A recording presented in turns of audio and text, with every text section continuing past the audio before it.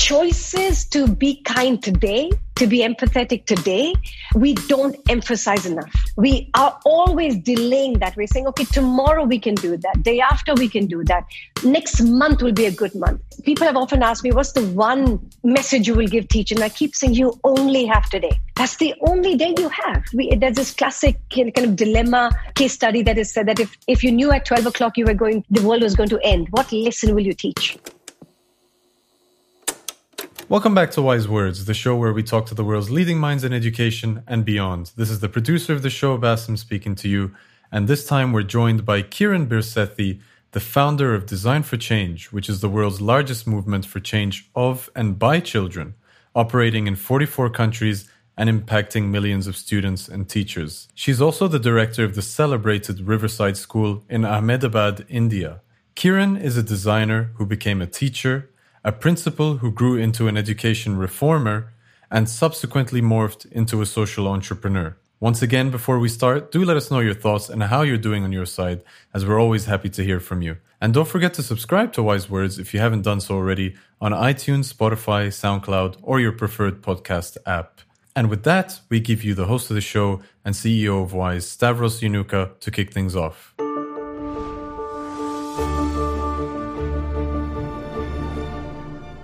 Hello to everyone joining us from around the world for another episode of Wise Words. My guest today is Kiran Sethi, the founder of the Riverside School in India, a social entrepreneur, a designer for change. She has a great many accolades. Kiran, welcome to Wise Words. Thank you, Stavros. Excited to be here. Kiran, it's great to have you with us. You and I had a conversation, it must have been almost a month ago now, though I've certainly lost track of or any sense of time. But we had a conversation on the Education Disrupted, Education Reimagined convening, and we said we would record this podcast as a follow-up. Let me start by offering my condolences. I know that you had a loss. Your mother passed away last week, so please accept my condolences and the condolences of the Wise community for your loss. Thank you so much. I wondered, you and I had a little chat, before we went live, and I asked you whether you were comfortable talking about the loss of your mother and what sort of thoughts it stimulated in you in terms of education and the kind of environment we find ourselves in at the moment. And I was just wondering, I think it would be great to share those with the folks who are tuned in. Yeah. Like I was sharing with you, it's a peculiar situation that we are in. I was unable to reach my mother's hometown, and I am still, away from her. So, technology plays an unusual role in our lives. On one hand, I was able to participate in all the rituals and the traditions of my mother's passing through Zoom. We had a Zoom link when one of our rituals were happening. Through FaceTime, I was able to see her final passing, and when we finally put her ashes into the water and etc. And it gave me a very, very sort of a lucid understanding of what I lost. One is, of course, I lost my mother, and that was, of course, a pain by itself. But I lost all the senses as well. I wasn't able to activate the sense of touch and hearing and smell and feeling that is so part of an experience that kind of then finally plants its seeds into the mind. So I was there. I was there. I observed and I participated, but I didn't have the other extensions of the senses that could make that moment into an experience for me. Yeah. And I was also sharing with you that 30 years ago, my father passed, and I remember everything. I remember the heat of the furnace where my father was finally taken into. I remember the touch of his hand that went cold. I remember, the smell of the incense that and I can still remember how overpowering it was. And I was thinking to myself, oh my God, my father would not like the smell. It's just too much, because he had this thing about smell. And all of those 30 years down is as vivid as if it was yesterday. And I was thinking, with learning, there's such a difference between learning something intellectually and maybe cognitively and experiencing something. And with children and with learning, I've realized that if you don't fire all the senses and have them participate in that moment equally, it doesn't have a complete experience. So for me, I felt that loss, of course, the loss. But I was then thinking to myself, going forward, how do I understand the role the senses play when we go forward to craft this so-called online learning that we will have to do and we will venture into for our children over the coming months, more so, but eventually it's going to become part of our lives. I mean, I think the online space is going to become not incidental to the learning program that schools will have to do, but it'll become part and parcel of the way we will now look at the world. So I'm curious within myself to figure out, how do I activate the senses and how do we consciously and intentionally ensure that we don't just make it a learning moment, but an experiential moment. So in both ways, I registered that moment and then figured out into my head, what do I do with this understanding for myself going forward? Yeah, no, that's fascinating. And I think it's interesting because I think you're highlighting one of the shortcomings of, I guess, this form of interaction is the partial desensitization of it, right? So there is a distance that technology cannot bridge, right? And that's I guess the sense of proximity and what comes from that sense of proximity, touch, smell, even other kind of less tangible perhaps sensations that cannot be overcome or cannot be replaced by video conferencing. And yes, and I wonder again, as we as educators, as we think about how to incorporate technology, I think you've raised the very into learning. You've raised the very kind of pertinent question that we mustn't forget that these other senses do play a part as well. I think such a crucial part, because I think in different ways, when we finally remember or recall an experience, the senses fire. And at different times and different places for different people, there's a particular space in the mind and in the mental sort of, network that it fires and comprehensively brings that moment alive again. And then the ability to relive learning is that much more important and sort of significant. Otherwise, I mean, if I'm just looking at my 15 years that I went to school, nothing was experiential. So I can't recall moments except for the time when we went to a picnic. And that picnic became such a big deal for my thing because we had different portions of the brain that were firing. So, and I keep thinking to myself, my God, it's so common sense in one way that everything kind of has to be part of the experience. And yet education for the longest time has not activated that portion as intention. And I keep using the word intentionally. I mean, by chance, we might do one terrific experience or an experiment or a visit or a trip, but it's not intentionally crafted as part of the learning moment. So I'm very curious to know, as we go forward, how do we build those moments through this idea called the interface and the online learning. Yeah. Or the E of e-learning should be really the emotional learning. I don't know, something emotions. Yeah. Yeah, as opposed to just the electronic, right? Yeah, exactly. Yeah, no, the other item we sort of touched on when sort of reflecting on the passing of your mom was this idea of preparedness for loss. And while you can never be, I think, fully prepared for the loss of a loved one, let alone a parent, we both you and I agreed that in our education system basically just doesn't deal with that issue at all, right? I mean, we stay so far away from it that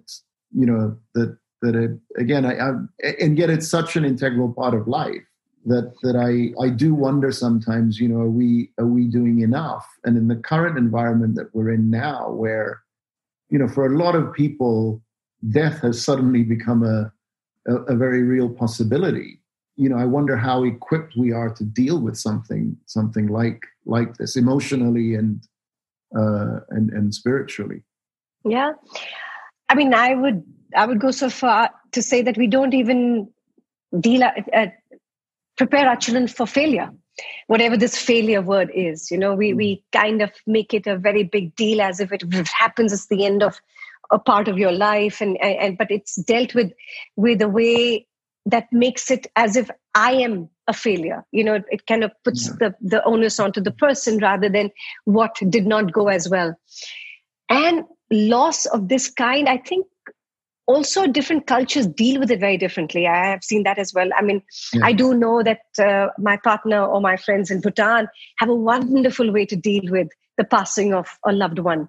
It's dealt with as part and parcel of nature's cycle. And, it's just kind of dealt with as with that sense of, I think, mindfulness and gentleness, that it happens. And in some cultures, in some communities, it's not talked about. It's not kind of something that we should talk about. Preparedness for loss is again, it's, if you're born, you're going to die. I mean, that's the biggest truth that ever exists, and we don't know when.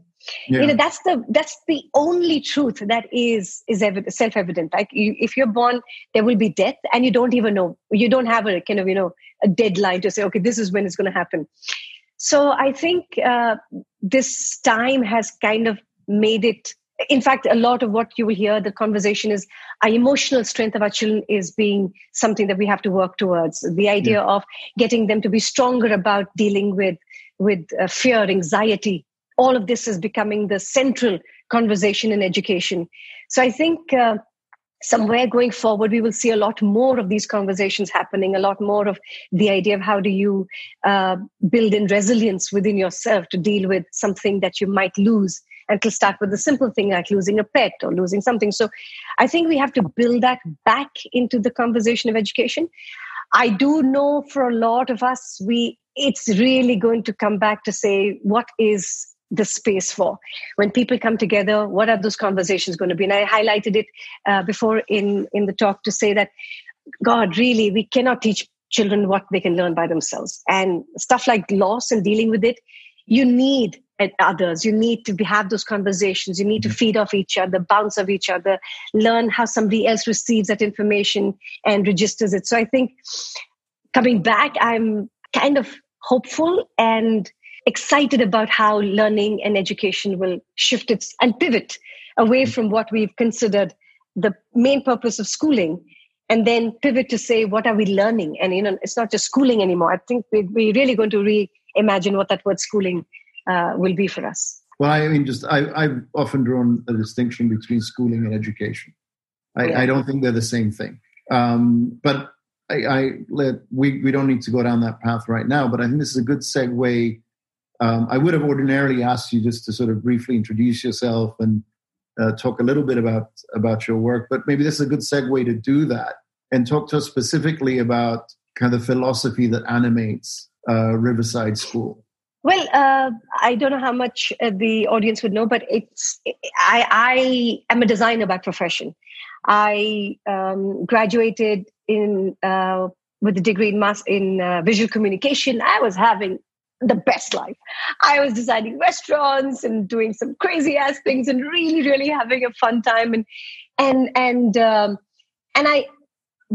I remember then and I remember now, I love ideas. I am such an idea harvester. I think ideas are awesome, right?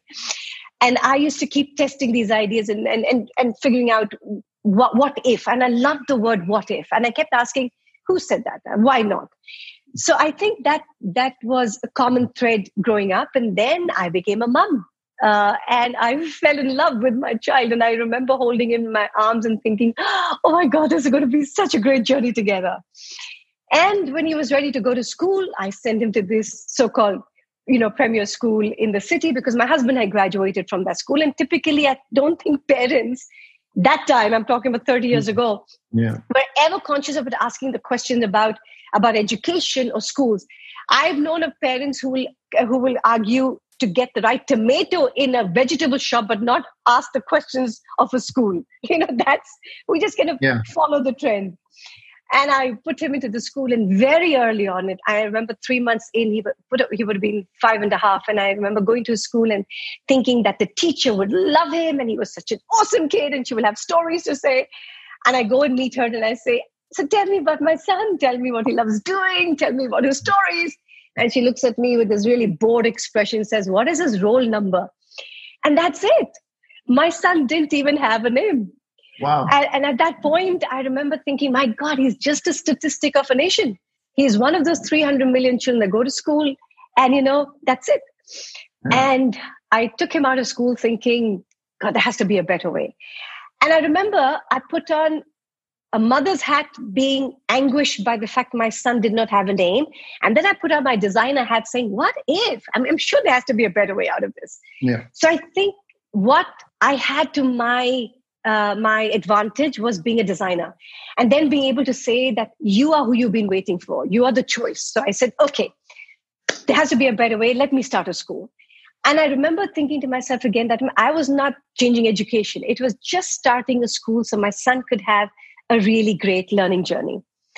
And that was 20 years ago. So I started a school in my home, loved the idea of iteration, prototyping, user-centered. Mm-hmm. So I put design thinking as the default ethos and framework, kept listening to the child, kept listening and asking them, what is it? Is this how you learn?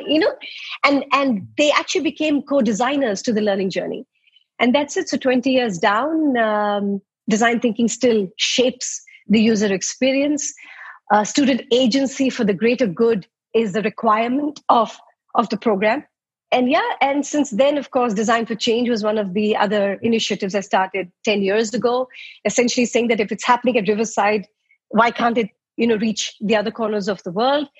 Today, the same framework that we use at Riverside, the Feel, Imagine, Do, Share, is now being used in 72 odd countries, getting children to kind of activate their own agency for the greater good. So that's been the story. But it really started as a very personal, motivation. And I think that's kept the stamina going because it still is personal. It still is something that wakes me up every morning to say, my God, what if? And, how does learning happen?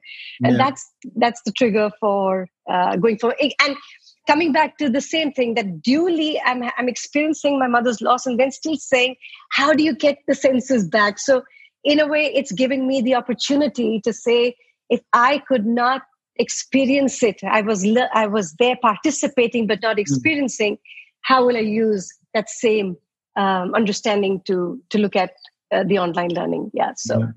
That's really been the last 20 years. You mentioned in our earlier conversation that you felt the teachers and the students of Riverside were prepared or were better prepared for a moment like this than perhaps others in the same situation. Let's go a little bit deeper in explain a little bit about why you think that's the case, and then what have you seen these last few weeks? Well, I believe that, again, if you create a culture where prototyping is a fundamental value proposition, then you're never scared of change, right? That's the whole point. But if, however, you are fearful of change and you create a system and say, let's not change it because it's working, and then you're not able to navigate change in the way it will hit you at multiple times. So over 20 years, prototyping or having a bias towards testing something, trying it out, being ready for that, has become part and parcel of the ethos for the children as well as the team. So when the idea of this significant change that we suddenly had to pivot and say, okay, now we're no longer having an offline school and we have to go online, it wasn't a situation that threw us. On the contrary, the team came on board and said, okay, we typically we lean into an idea with I think curiosity and creativity. Both shape the way we look at something. So it wasn't something that we were, again, not prepared for. We had the long hours. We were ready for all the work that had to be done to learn something again. With that, I believe we then created, I think, a program that allowed multiple of the things that we do offline, which is basically the processes and the purpose, to kind of be shifted online as well. So I think the idea that you have a team that has a bias towards prototyping and iteration is really, really important to be able to then be able to say, I'm not fearful. In fact, change and navigating change becomes so much easier for us to do. Yeah, and then how do you sort of keep track of learning outcomes, and how do you sort of? I mean, I think the attitude of prototyping, iterating, kind of not being afraid to try different things out is terrific. How do you keep though track of that something is working? How much of it is left, I guess, to the individual teacher to determine versus some sort of oversight structure, or monitoring function or structure? Yeah. It takes multiple levels. There's not just one size or one response to it. So whilst I remember when we kicked off the online, I remember we had I think over anticipated or we had not factored in the fact that for younger children, while the student is the central stakeholder, it's the parent through which you reach a child, especially on an online thing. And flexibility had to become the key component of that program, right?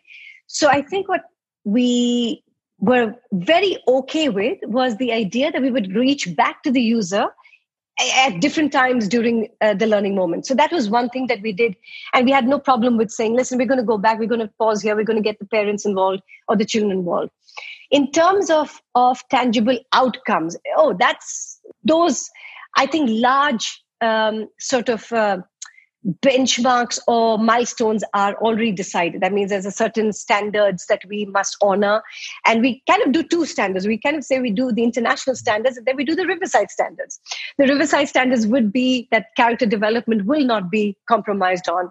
The idea of advisories and office times will not be compromised on. The idea that children will do student agency and run sessions called spark plugs will not be compromised on. On the other hand, we've got the international standards that we have to honor because we have to get our children prepared for an exit examination that we have to sit for.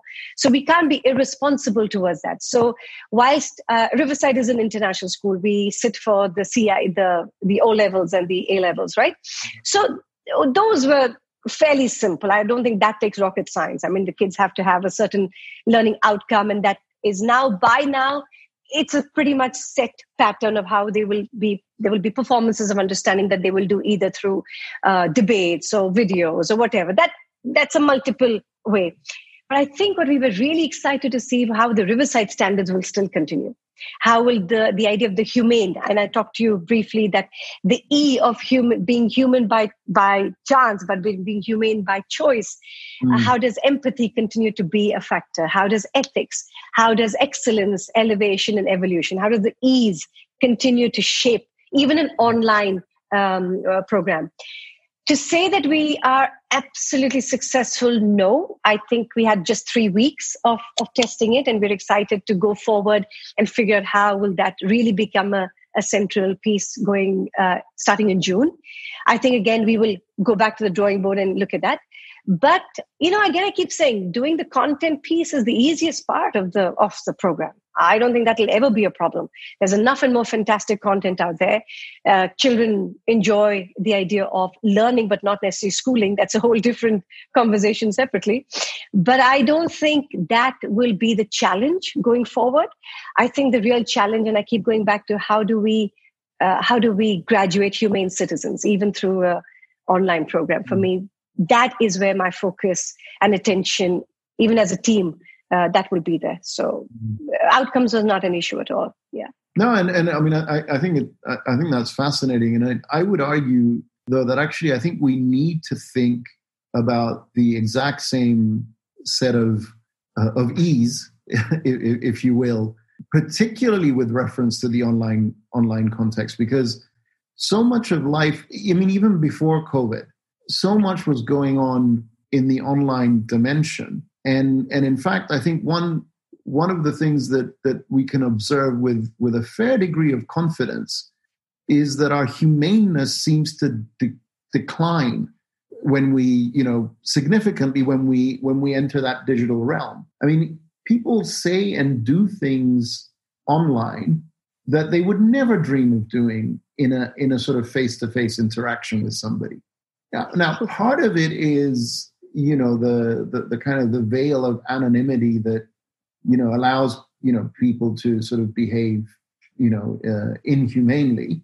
But I think there's something else at play, which may have something to do with how we began this conversation, which is this kind of desensitization that's happening on when you enter the digital realm. That you're not fully engaging your senses and your emotions. And I wonder if you have any any thoughts or any insights into how we might begin to sort of turn that around. I think you've hit on the biggest crisis education is facing. And I think this happened even before. I have to say that I've been sensing this over the last 3 years, where we've just as a species become more intolerant of the other. And the other could be any other. And we're very creative, having ways to make the other, whether I don't like your religion, I don't like the way you talk, I don't like your color, I don't like you, we are extremely creative when it comes to being intolerant. And I think it became a heightened sense over the last couple of years to just, I think this general sense that we have to be fearful and of each other, and we're the same species, for crying out loud. On this planet, if we one had to just kind of hover up in the space and you saw 7 billion little pieces of jigsaw puzzles, we're all part of that same. When you put them all together, we're one species. We are the human race, right? But to be humane is choices we make. And very often education doesn't ask you to make those choices. It doesn't put you in places of dilemma. It doesn't put you in places of iteration. It doesn't tell you, listen to another. It's all this perception that I have no time. Oh, but we have enough time to teach a quadratic equation for 15 years, but we don't have enough time to tell you, listen, be compassionate or be kind. And this conundrum has been there for the longest time. And over time, we are graduating a citizen mindset that it has to be one versus the other. So I think education can play its greatest role of finally recognizing why do we come together and what is that opportunity when you are with another. It could be one person, 10 people, 1,000 people, but the opportunity to make a choice on that day, not next 10 years. That's the other biggest lie we've told people. You are the future. God, telling children you're the future, consistently delayed that milestone, saying, no, not now. Now let's learn mathematics, but tomorrow I'll do a better job. No, not now. Let's plan for our marks. So we told children, my God, your marks are your only identity. We didn't tell them we told them they are markable, but not remarkable. That's the one thing it just blows my mind. Yeah. And again, I keep coming back to in the first 2 years of a child's life on the planet, they're telling us, look at me, I'm amazing. They do the greatest evolutionary steps from going from crawling to standing, talking and laughing in the first 2 years of their life. And then we say, no, not now. Now sit down. Now don't talk to another. Now be fearful. Now don't, now just, sort of completely sort of reduce your entire worldview into just you and yourself. So I think choices to be kind today, to be empathetic today, we don't emphasize enough. We are always delaying that. We're saying, okay, tomorrow we can do that. Day after we can do that. Next month will be a good month. So again, when people have often asked me, what's the one message you will give teachers? And I keep saying, you only have today. That's the only day you have. And if today, there's this classic kind of dilemma case study that is said that if if you knew at 12 o'clock the world was going to end, what lesson will you teach? If a teacher can think on that frame and say, if 12 o'clock today, the world was going to end, and I had the opportunity to be in front of 25, 30, whatever, what lesson will I teach? I can guarantee you they will not be in a classroom firstly. They will be out having a conversation. Yeah. And then suddenly they'll realize that they are a walking curriculum. They don't need a PhD to be kind. And that's what I keep telling you. You have the power within you. You have the opportunity to smile. And children again and again are telling us that teacher that made a difference to me was that teacher who went outside the class and recognized that I had a name. Yeah. They're repeatedly telling us that, right? And we are constantly saying, no, that's not important. That can happen on one of those Fridays, when there's a sports session that we will take away and we do that. So, and that's what I want to give the confidence back to say that, no, if you put the attention on today, your tomorrow is anyway taken care of. So that's what I have learned. And that's what I've seen children telling us over the 20 years. So with confidence, I'm able to, it's not a 2-year experiment. I'm saying for 20 years, we've done this. We've done this. We've tracked our alumni and alumni coming back and telling us these stories about how, I remember one of my boys went to this very premier engineering college, where everybody wants to go to. And our children write back mails to us the first month they've been into a college and to say, hi, K-Ma'am, and all of this. And he said, K-Ma'am, everybody laughed at me when I said thank you to the canteen boy. And it was a small little moment. And he says today, he's saying everybody's decided they'll take their plate back and they'll put the plate back and they'll help the canteen boy. And it is that finally is your success. Not your marks and not your results that way. It's your children who will take these stories into the world and influence that little place over there. Yes. And that opportunity is what education should be preparing our children for. That little moment when a child leaves your space and is making their little ecosystems better, kinder, more tolerant. The marks will come. I mean, that's the easy play. That's the easy part. Yeah. Yeah.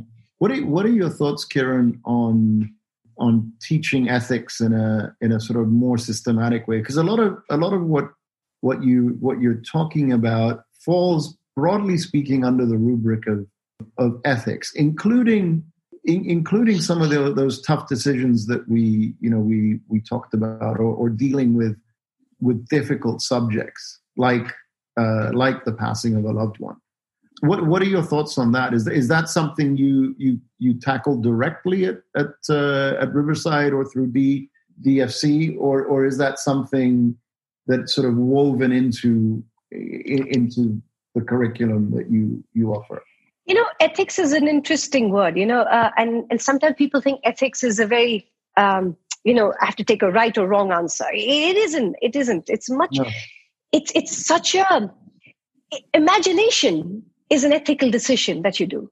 Because imagination, while it's fantastic and it's broad and it's liberating, when you take a choice from that imagination to do a preferred scenario, you take responsibility for that change. Yeah. And responsibility is not often taught. It's an action that is taught, but not responsibility towards the action. And that's how design thinking becomes. I mean, I'm a huge advocate of design thinking. I'll keep falling back to that framework. But that's the beauty of ethics, that I take responsibility, even if it's a simple thing like rewriting my essay. And that's the iterative process, right? The idea of refinement comes from, I've received a sort of feedback loop. And within that, I take a choice to make it better or not. Then I can't complain about, I didn't get the marks. I think that's a very foolish way that we look at the work we do. So the idea of ethics is consistently come back to our children to say, if you have to make something better, or you're choosing to say, I want a better sports day. Okay, ma'am, we want to design a better sports day. Fine. Start doing the feel imagine. So what's the crux of sports day, the empathy? A lot of our children didn't look forward to it because they thought sports day was for the fastest, the strongest, and the quickest. So we wanted to reimagine. So to reimagine, the imagine was, how can sports day be the most inclusive and most, sort of preferred day of the year? So they completely redesigned it to have everybody participate. So our sports day is crazy. We have speech writers, we have logo designers, we have chant makers, we have graphic designers. So everybody gets a role to play in that sports day. And finally, the design of the sports day today has been designed keeping the imagination and the ethics in place, starting from empathy, but not just let's do a sports day.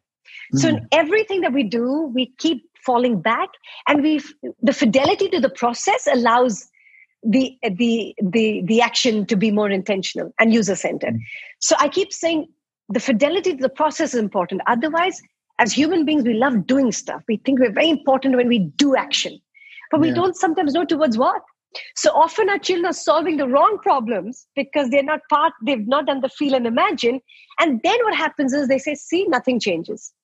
And that mindset gets put into our children. Then cynicism comes in and they say, oh, what can one person do? Nothing changes. So I would advocate strongly that when you start with empathy, start understanding the user. So I keep saying the who and the why will inform the what and the how. And that's how ethics is part of every decision-making we take. It's part of the ethos. It's part of crafting and articulating the imagine and then actioning from that. So it's a mindset that you develop. You never start with saying, what will I do? Sorry, you can't just do. What's your feel and imagine? And so the kids now go back and they recognize that they have to do those first two steps. It's not easy. It's not easy. And people don't like to pause. They don't like to take a little bit of a pause. You can do that speed. But once you make it a mindset, God, you really gain time. You actually gain those times, because otherwise you're not, suddenly time is not a factor anymore. If you do the steps well, you're able to move forward together with greater ease. No, but I think that's interesting, and I think oftentimes people confuse ethics with morality.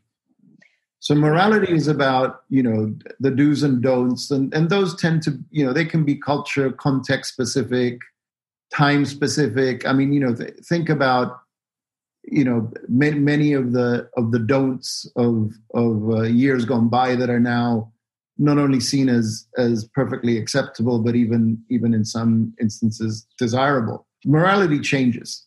Ethics for me speaks to, and I think this is what you were alluding to, it speaks to the process that you follow in order to determine what is potentially the optimal path to take, given a set of circumstances. And I think it also speaks to oftentimes the realization that there may not be an optimal path. That sometimes you may just have to choose between, two lesser wrongs. And so again, it is about addressing difficult questions and about pausing and reflecting. I mean, think of the current situation that we're in now. I think everyone is rightly saying, okay, lockdown, yes, of course, let's save lives. But then what happens? I'd be curious to hear what your thoughts are. But what happens in a place like India, where you have a sizable population that is sort of living hand to mouth, and suddenly, if not being able to work for a day, a week, a month, it can have profound consequences on your livelihood, your well-being, that of your family. I mean, thinking about difficult trade-offs like that, I mean, that's ethics to me. It's not about easy answers. It's not about, thou shalt not or thou shalt. It's about addressing those tough, those wicked questions, they say. Wicked questions, yeah. It isn't easy. And I mean, just yesterday, our Prime Minister did come on air again to announce, what would the future or the path look like. And I can just understand what attention, what must be going on in his mind, considering these are tough decisions to take, whether you, exactly like with a space like India, where you have the population itself can be an advantage or a massive, area where we have to think about. So I am not envious of what he's thinking at the moment, but I can just tell you again that yes, ethics is universal. It's like you said, it's not like morals or values, which are, that could be either for a community or a cultural specific. And it comes from looking at users. It never comes from a product. It comes from always the idea of empathy. And when ethics is built on empathy, I mean, it's catalyzed by empathy, then, right, like you said, whilst the outcome is not always easy and neat and clean, it's definitely driven by a user experience that is enhanced, that has been made a little bit more sensitive or friendly, which we call user friendly, right? I mean, that's the nomenclature that is often used. So I find that if we are true to the process, you're less likely to feel that it's by chance. Again, it's by design. Then you go forward, and then I would say it's a useful reference point whenever you're stuck. And for me, at least in a school, it's such an easy thing. When in doubt, go back to the child. We always do that. When in doubt, let's just talk to the kids. They will be able to lead it. And that relationship that you have with your user is remarkable, because then that voice is so powerful and such an integral feature in the design solution that it becomes, you'll never be scared. And that's another thing that I've learned. Over the 20 years, I've never been scared. As a team, we've never been scared, because we've never done something just because it was easy, or just because there was a fad or somebody else said it.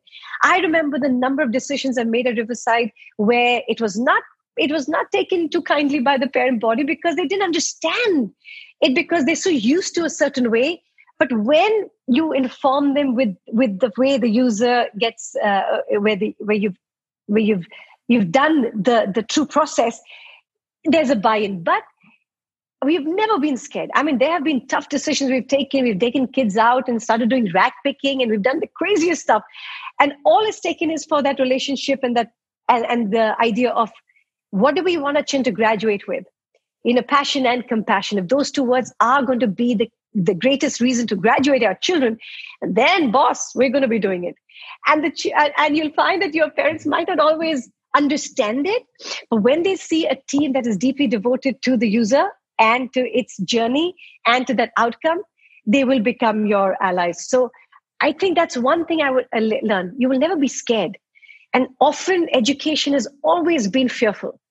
Yeah. What will the government say? What will the parents say? Let us give what will the other? But we've forgotten it's your child.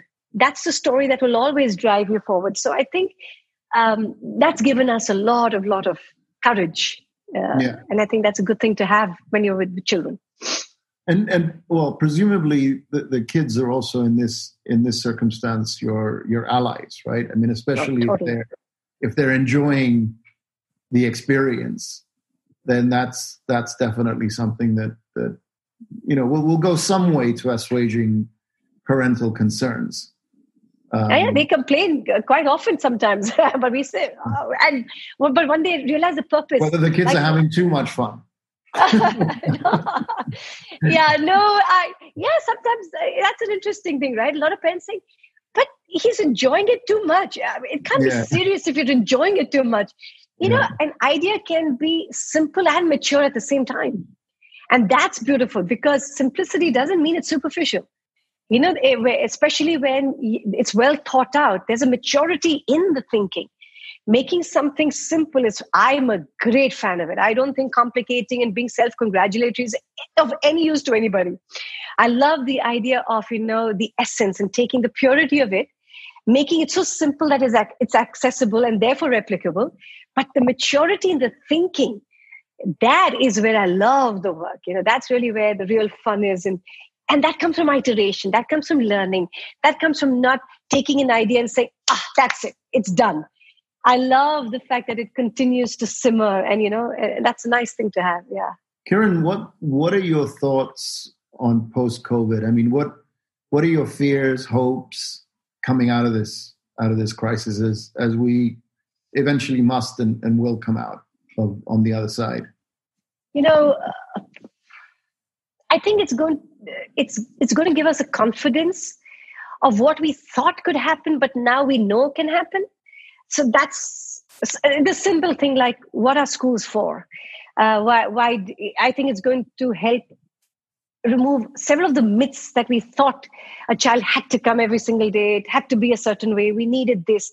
I think it will give us the confidence that learning is that fluid. And I think it'll that fluidity will become part and parcel of the learning program. And I think I'm excited to see how fluid that can be without coming in the way of emotions and senses. I'm going to see the tension between these two and see. I'm excited about the fluidity of what learning can be. And we knew it deep down, but we didn't really test and push. So I'm excited about that. I am possibly, I don't like using words like worried and stuff, because I feel that then you're encountering a situation with not the biggest, with not your full self. I would prefer to have words in my head about, I'm optimistic about, or I'm curious. I'm thinking curiosity is where I am right now. I'm not at optimism as yet because I don't know, but I'm thinking I'm curious about how much we can find and resolve and evolve into this new way of the online and offline. I am definitely confident that we will all realize as a human species that we need each other and that we can't do without each other. I think that is something we will be more grateful for, and we will understand that we must make time for people. And I think that's something I feel I'm hoping it lasts longer this time than any other time. I know that as a species, we tend to forget very quickly. So it's a good and a bad thing. I think I like us to forget the anxiety of this time. And I'd like to continue to remember what we learned during this time. Because one thing I've learned is I can do it so much less. I didn't know that. That's the one thing, so I realize that's the one thing that you get used to. I need 3 meals a day, and I suddenly realize you actually don't need so much. So I think that was a good and I want to remember that when I go forward. So for myself personally, what I want to remember, and I want to go out with curiosity, with confidence, and more preparedness for another time. And what's next for Riverside and for Design for Change? What are you curious about, and what are you hopeful about in terms of their future?